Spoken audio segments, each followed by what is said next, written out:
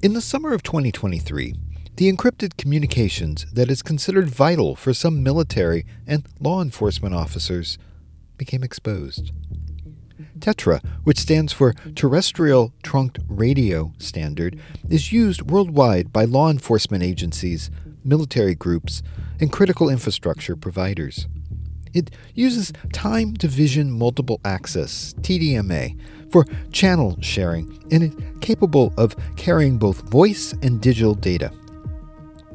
A cybersecurity firm, Midnight Blue, performed a publicly available detailed analysis of the TETRA standard and found serious vulnerabilities in its underlying cryptography. They disclosed the discovery of 5 zero-days, collectively known as TETRA burst, on stage at DEF CON 31. Alright, hello and welcome everybody to our talk, TETRA Tour de Force, Jailbreaking Digital Radios and Base Stations for Fun and Secrets. I'm very excited to stand here today and share this research with you after working on it for more than 2 years. My name is Jos Wetzels and these are my colleagues Carla Meijer and Wouter Boxlaak, and together we form Midnight Blue, a specialist security consultancy firm that specializes mainly in embedded systems as well as critical infrastructure.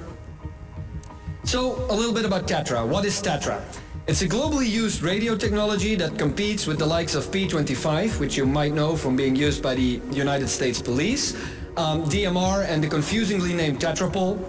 It was standardized in 1995 by ETSI, that's the European Telecommunications Standards Institute, and they are known for also doing work on GSM, 3G, 4G and so on. It's used for voice and data communications, as well as machine-to-machine communications, and it relies on secret proprietary cryptography. That's why we're standing here today.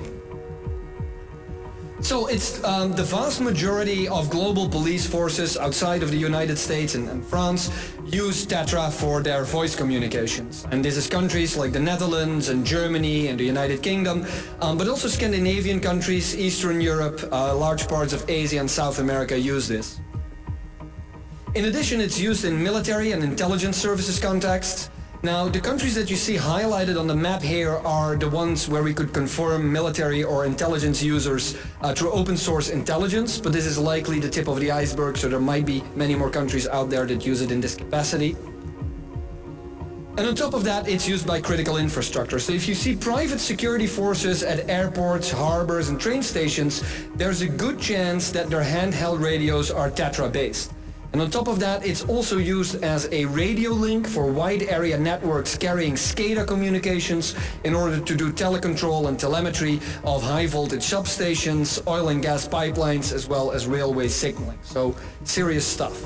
Fortunately, TETRA features a number of encryption methodologies, all proprietary. The researchers found the most serious vulnerabilities in TEA1, which is primarily intended for commercial users in some countries like Iran.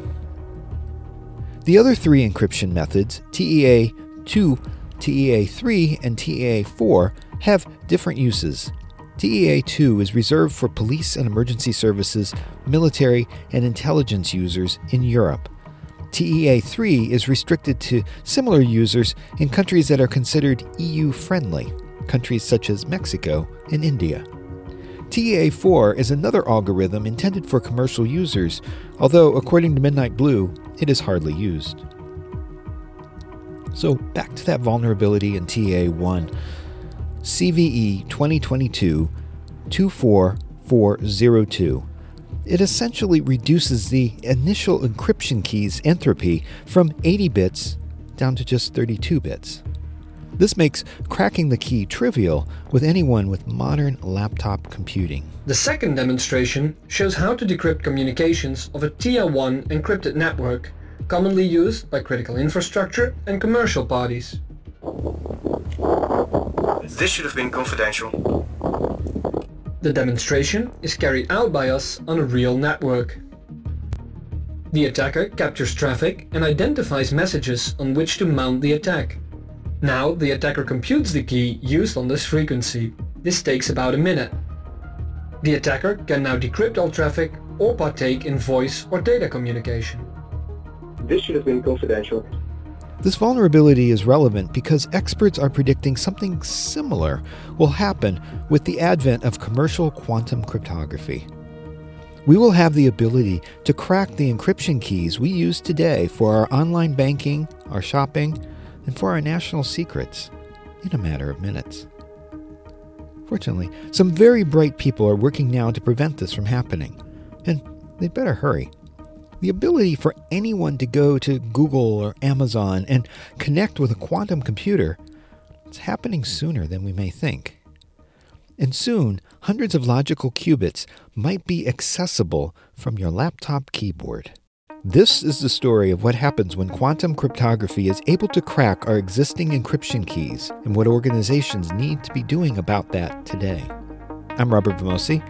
This is Error Code.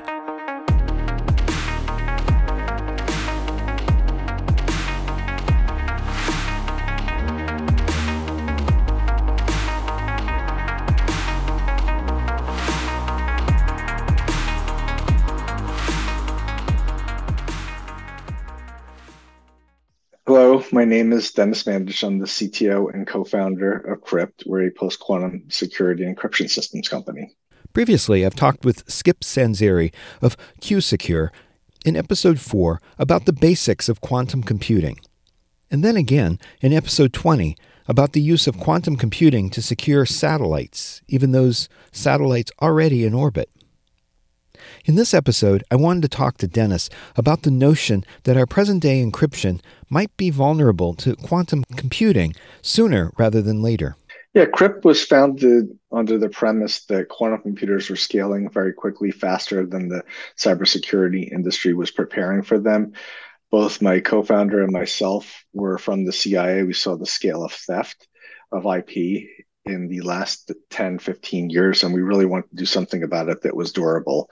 And we saw the transition to post-quantum cryptography, systems that are being advocated by NIST as being insufficient to guarantee that long-term cybersecurity that we really wanted to get to large enterprise.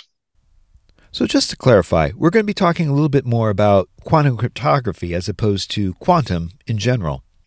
Yeah, we can talk about both. I'm a physicist, so happy to talk about quantum computing or quantum cryptography and anything in between. We should start with some definitions that we're going to be using. For example, why don't we talk about Shor's algorithm? So classical computers just operate using bits, zeros and ones. And of course, quantum computers use qubits, which are a superposition of a 0 and a 1, which really means that their power grows exponentially with each additional qubit that you add to use for computation. And in the case of cryptography, the encryption systems that we use today are based on mathematically hard problems, or what we believe were classically hard for computers that use those bit systems.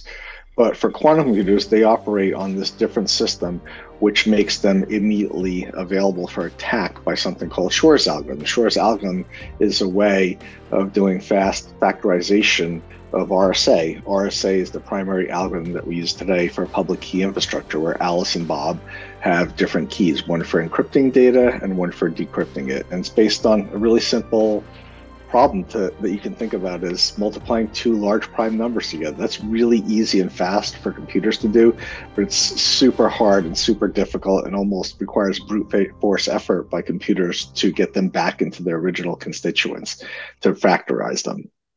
And another definition, we should talk about Grover's algorithm. Grover's is a search algorithm, so it reduces the key strength of the other type of algorithms that we use. These are called AES, or symmetric algorithms, where you use the same key to both encrypt and to decrypt the data. So the fastest algorithms that we knew about until recently, before Grover's, was basically a brute force search through all the possible AES keys that could be used. Grover's algorithm reduces that by half, which means that a 256-bit key really has the security parameters of a 128-bit key. So if I'm hearing correctly, quantum cryptography affects asymmetric more than symmetric encryption. That's technically true, but the problem here is that almost all the symmetric keys that we use around the world today for every HTTPS section on the internet, for all of our secure messaging applications, everything is distributed using those asymmetric algorithms. So while the symmetric ones like AES may be perfectly quantum secure, even quantum safe, the fact that we distributed them using public key infrastructure and those broken asymmetric algorithms means that they're not really secure. It's a false sense of security to fall back on, oh, well, AES is still safe. Well, AES is only safe if you have a way of getting it to that endpoint where it's actually used for encryption and decryption. And I'm wondering if we could go a little deeper on that. How is asymmetric more vulnerable than symmetric? Yeah, because the asymmetric algorithms are based on mathematics that we don't know to be hard. That's a technical term in mathematics where there's a proof of how difficult this problem is. There's other words that you might have heard of, like the problems like the traveling salesman problem, which are called NP complete and so on. There's no proof that any of these algorithms are at least that hard, which is the situation we're in today, promoted by the governments to be crypto agile, meaning be prepared to replace those algorithms at any time in the future because they may fail. And we saw two monumental examples of finalists in that competition that just failed less than a year ago. These were algorithms that we believe were very hard. One was called Rainbow and one was called Psych, or super singular isogenies. These were broken by regular laptop computers. It was not a quantum computer, it's not a supercomputer. It was broken in the mathematics itself. And that could also happen with the ones that we have left today in this post-quantum cryptography contest that we're going through. All of this gets to the underlying threat to national security. Yeah, it's the same algorithms that the U.S. government uses, right? So the U.S. government, traditionally they were called Suite A and Suite B encryption tools. One is all the public ones you just mentioned, AES, RSA, elliptical curves. These are available for large enterprise or anyone on the internet to use. Then there's a secret set of tools where the algorithms are not published, but they're for specialized purposes, rekeying satellites, the things that the governments really only do. So in the threat community, there's a lot of talk about harvesting now and decrypting later. Where the bad guys don't care that they can't see the information today. They're assuming that they'll have access to it tomorrow. Yeah, that's become a big deal just in the last few years since people started recognizing the quantum computing threat to all of our encryption systems. But the reality is that it's a very old technique. The entire Cold War, all the big governments used this very effectively. And they just harvested the data that they had access to. And sometimes that required proximity to a radio station or fiber optic cables that were being built at the time, or even the old copper cables that connected two bodies. So you had to be close to those systems to be able to collect that data, to find a flaw in it later, to be able to decrypt it. Well, today that's all off the table because that data is available from anywhere in the world over the internet. You don't have to go into Russia or Iran or North Korea to collect it anymore. You can just do it remotely. And that made it much easier for people to collect that data at the same time that price for storing that data went to almost zero, and then hope to operationalize it and monetize it in the future. And remember that most of these breaks are not found by governments. They're found by researchers. They find a flaw in the randomness generation, so the keys are predictable. They find it in the implementation of the algorithms, the libraries. You're probably familiar with Heartbleed and SSL. These are colossal failures in the system. And that anyone who harvested data that was based on the security of those systems can immediately now decrypt it without having done any of the homework themselves. And that's the thing. Harvest now, decrypt later assumes that encrypted data stolen today can be decrypted by quantum computers tomorrow. Quantum computers that you can access from your laptop. But how likely of a scenario is that? Yeah, I think just for the harvest now, decrypt later piece, there's a lot of misconceptions about that. What it is someone, is the Chinese government out to harvest, to attack my cell phone and collect all the data coming in on my cell phone? Well, yeah, maybe, but why would they bother? They're going to just hack into your cell phone and get everything directly from there. So what harvest now, decrypt later really means is these big scale systems where you have access to huge amounts of data and you could filter it out for the stuff that you really find high priority: financial data, health records, government secrets, and so on. And then later on, find out what's brute forceable with quantum computers, what turns out to have had a massive cryptographic flaw that can be exploited. Maybe the random number generators, not so random. Great examples of that in cryptocurrency. So a guy called the Ethereum Bandit discovered that some of these E-wallets had a really bad random number generator. Instead of a 256-bit number, it was the number one, it was the number two. And so he got away with 25 million in Ethereum before anyone noticed that, look, there's a really big problem here, and it's costing us real money. It's the same logic that goes behind harvesting data. It costs almost nothing to store it. You know it's going to be useful in the future, especially if it has IP or financial data, things that don't change very quickly over time.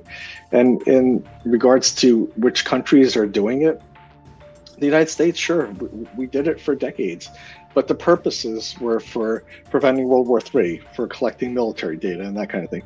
It wasn't to take IP from some company in Germany and give it to Google to get richer. But that is the whole premise behind the Chinese government's motivation behind a lot of this. It's to collect that IP, give it to Chinese companies to put US Inc. out of business. And it's been surprisingly effective. If you look at what General Alexander said a little more than a decade ago when he was head of the NSA, it's the single greatest transfer of wealth from one country to another in human history. So there's one flaw that I can think of with this harvest now and decrypt later, and that is it assumes that they're going to have access to a quantum computer. Yeah, and most of the industry believes that quantum computers will be available as a cloud resource, the same way you go to the cloud to get virtual machines, containerized operations for your software, for data storage, all those things. You will go to the cloud to use a quantum computer. You don't have to own one.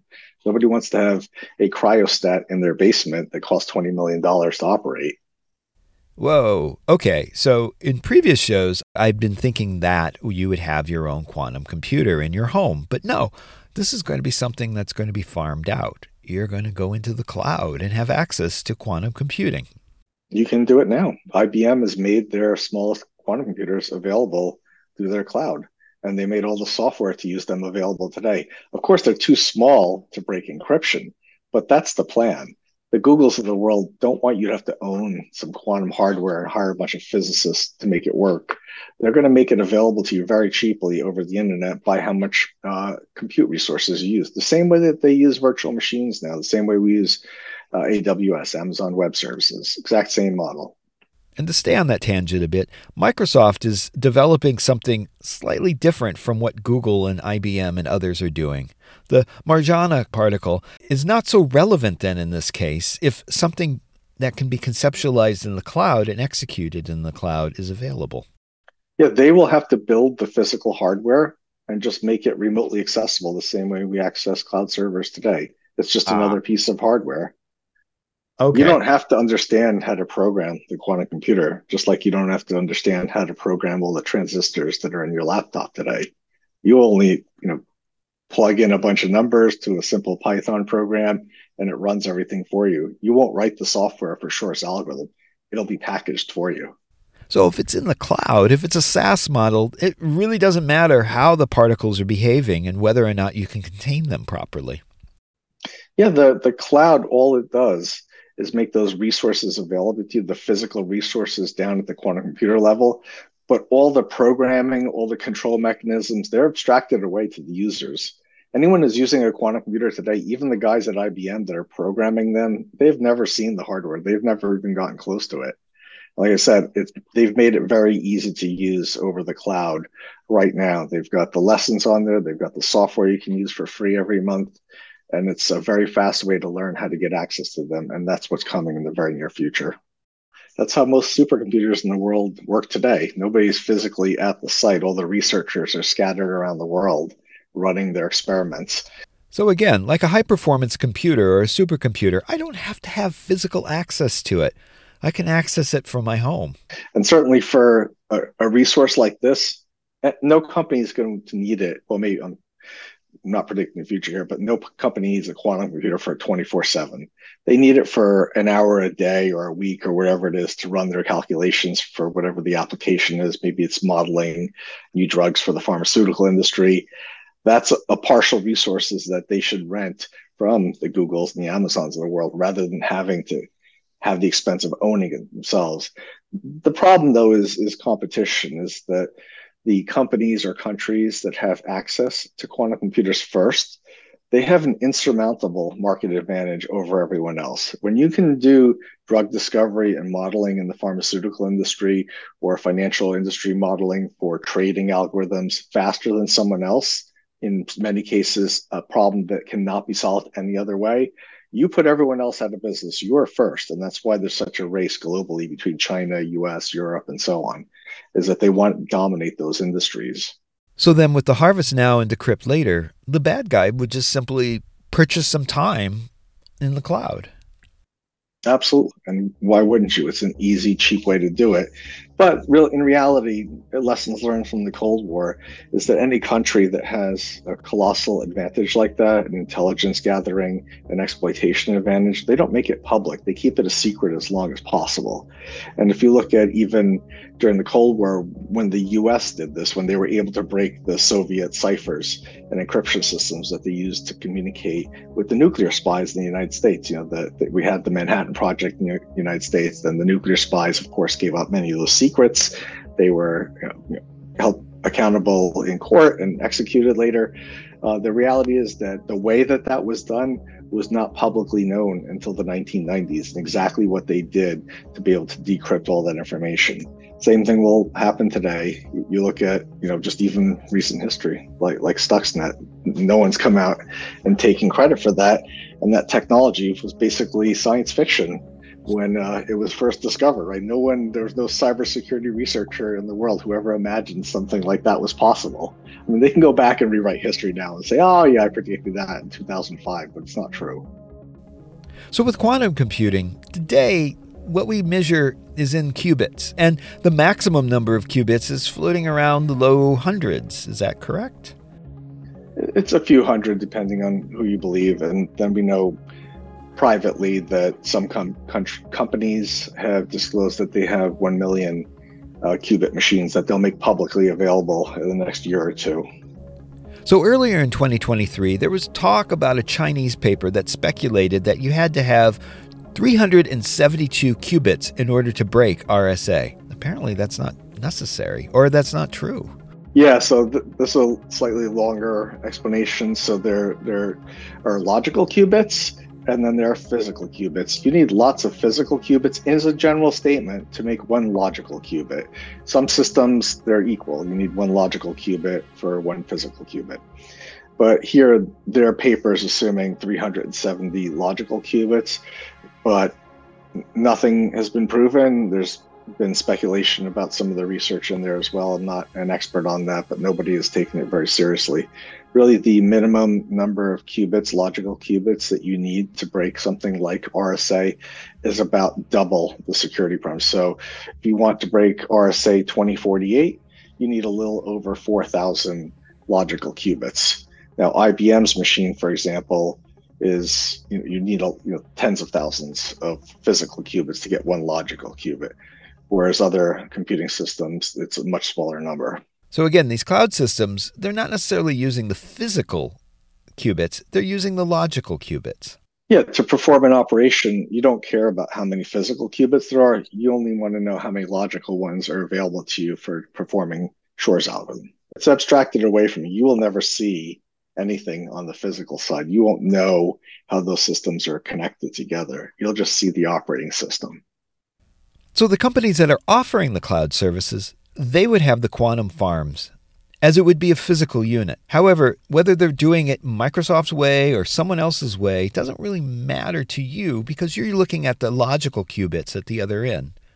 And that's really what you're concerned about, the logical qubits, when you want to run a drug program or you want to, say, run a stock portfolio or whatever. Just like we use regular internet tools today. We use Excel spreadsheet. We have no idea how that was programmed or what the math is at the transistor level behind it. We don't care. We just want to make sure it adds, subtracts, and multiplies correctly.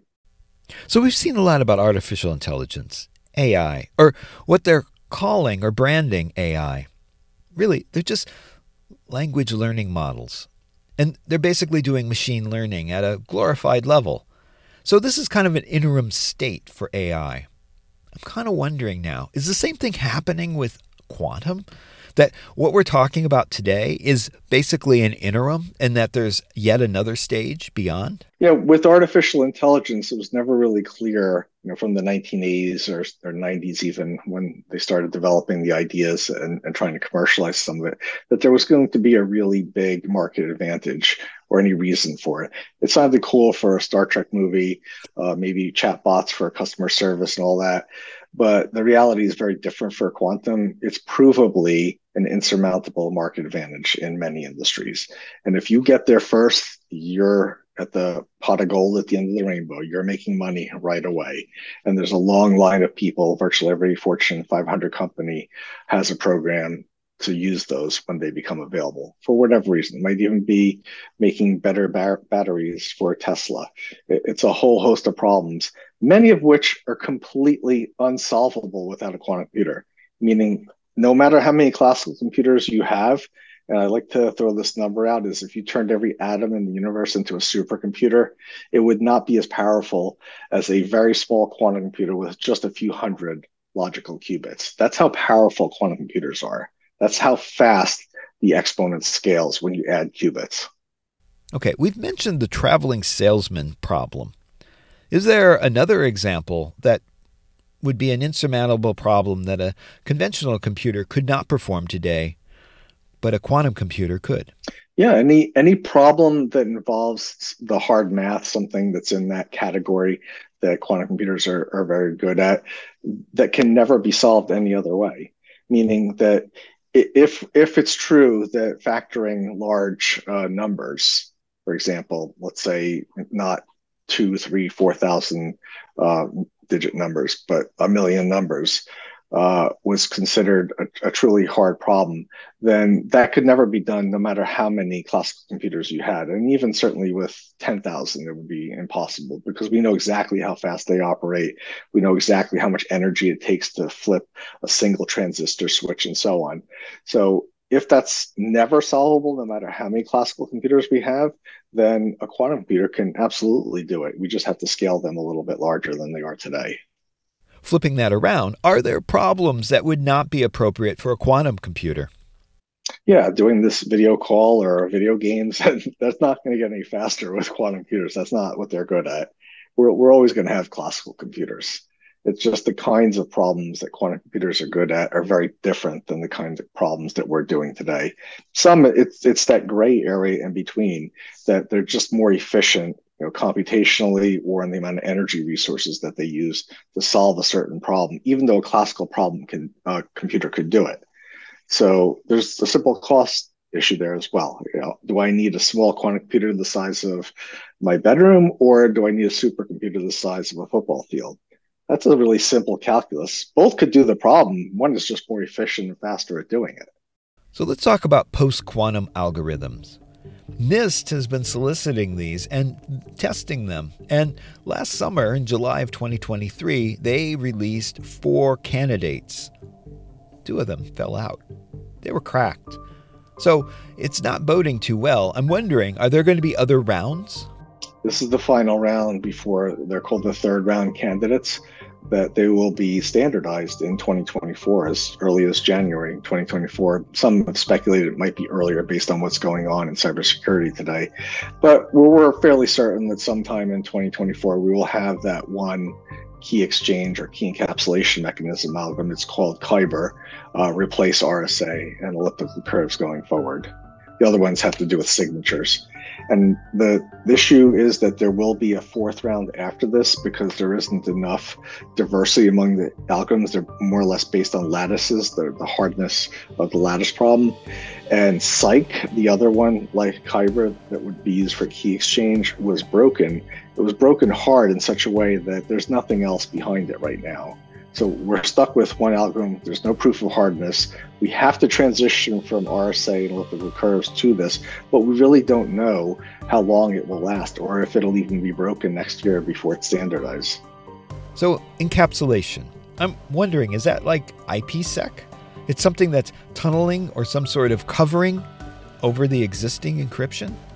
So encapsulation is to take those symmetric keys like AES and to distribute them with the asymmetric algorithms. So you encrypt it with the public key and you decrypt it with the private key. You've encapsulated the symmetric key inside. You don't use that mechanism for encrypting data. You use it for getting keys from one end to another. And that symmetric key is what you actually use for data. The other problem with that design is that it's really a 1970s architecture when there was 2 points communicating between a couple of copper wires and a couple of switches. That's not the world that we live in today. We live in a virtualized, containerized cloud environment.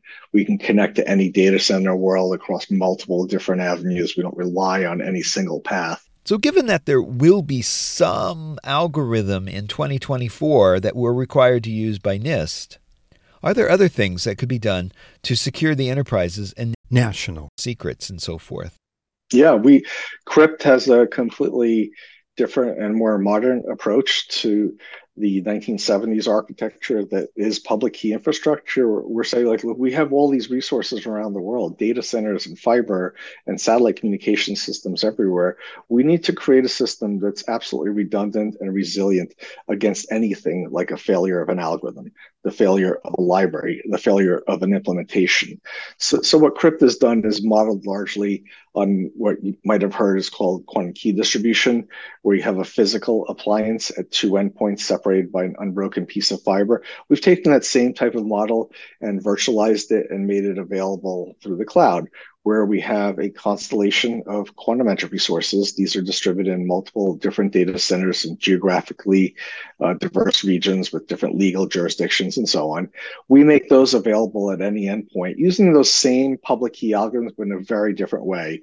Those are now used to distribute a small amount of metadata instead of exchanging keys. They tell you how to access data, those random numbers from the cloud, and then assemble them with cryptographic extractors at the endpoints. So you get the keys at the endpoints that you need for that symmetric data encryption piece, but it's decoupled from the channel that the data is used in, for example, WhatsApp or something like that. And it's also never in flight. The keys are assembled at the endpoint rather than distributed to the endpoint. That's the fundamental difference.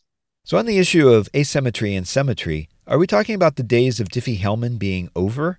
It's now. It is now? Because even now we don't consider that durable for the long term, which is the whole term crypto agility assumes that this mechanism is broken and will be broken again. Just because we swapped out one algorithm that we know is quantum broken with one that we don't know doesn't give us any security assurances that are durable.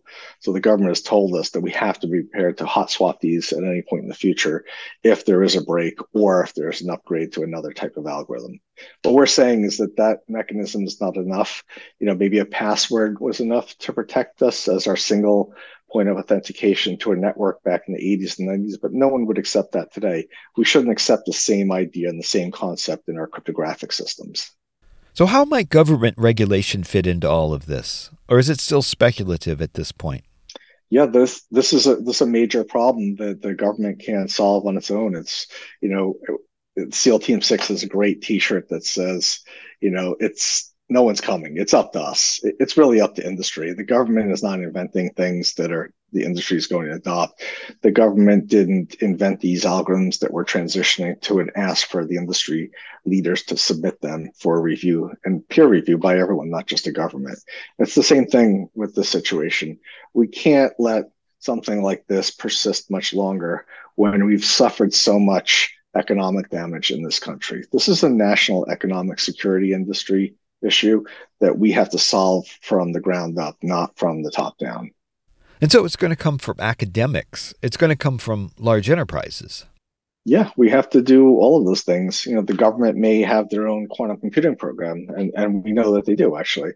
But it's really the Googles, the IBMs, PsiQuantum, and other people that are driving this industry quickly forward. Sure, one of those technologies, one of their qubit designs is likely to win above all the others, but it has to be a lot of people trying a lot of different things to see what is most effective. It's the same way with cybersecurity and cryptographic infrastructure. We can't be beholden to these issues that we don't find out for 10 or 20 years. Oh, by the way, all of your data was easily accessible and broken. There was just a major one in Europe in the last week. It's known as Tetra. So there's a massive global communication system for for first responders, for the military, for police, and so on. It's a radio system. And here in the US, we mostly use something called P25, but the European standard is called Tetra. And that's deployed to over 100 countries worldwide, virtually every single nuclear power, China, Russia, Iran, and so on. And it was just discovered that there's been a 25-year-old weakness in the cryptography in that system, meaning that that could now be exploited now that it's public and everyone knows it. And all the radios that have been developed and used and deployed for 25 years, all that data that was collected can immediately be operationalized. People can insert nefarious traffic content that they want. They can listen to communications, see our first responders, what they do during a terrorist attack. This is the same type of system that we see in the regular IT infrastructure that we see today. We don't know what's in a lot of these black boxes and when it will be discovered that there's a flaw that's exploitable. And that's the system that we have to get away from. These single points of failures must go away permanently. We have to replace them with redundancy and resiliency. So crypto agility comes into play. Yeah, that's an absolute minimum. Even the government has demanded that. And the government's really driving a lot of this change. So multiple national security memorandums, multiple executive orders, legislation, HR 7535, have mandated that the government and every U.S. federal government agency by 2035 will have transitioned to post-quantum cryptography, replacing all these quantum insecure systems. There's no waiver for that. And what that really means is that all of the hardware and software vendors to the U.S. government must transition as well. That's all of us. So this is driven top down, this piece of it, be crypto agile, be prepared to replace it, but here's what you're going to use today. That has to continue going forward, but driven from industry, not the government. So that's an interesting point. Even though the logical quantum bits are going to be in the cloud, your computer, your laptop will have to crunch the key. And at the moment, our current laptops, they're not capable of crunching the keys. The computing resources for these new algorithms are different than the ones we use today. They're more computationally intensive. So some of the algorithms require massive key size, one is called nucleus. And that has key sizes many orders of magnitude larger than what we're using today. And even for Kyber and some of the signature algorithms, they use more CPU time and power than the ones that we had even 10 years ago. So a lot of this has to be upgraded over time just to do the encryption piece, never mind the quantum computing piece, which is a completely separate issue. Those will not be on our laptops. Yeah, for what Crypt does, it doesn't use any more resources than what the existing standards or the future standards will use. So we're compliant with the new standards. We'll make use of them, but in a very different way that takes away that single point of failure, that destroys the possibility of harvest now and decrypt later by the giant vacuum cleaner in the sky. We don't know where this goes. We don't know how the story ends, but we have to do something about it now. Yes, the transition to post-quantum cryptography is a great first step. It stops a lot of the bleeding and stops a lot of the potential exploitation in the future, but we have to do much more. It really is a national security issue beyond just the economic cost to us.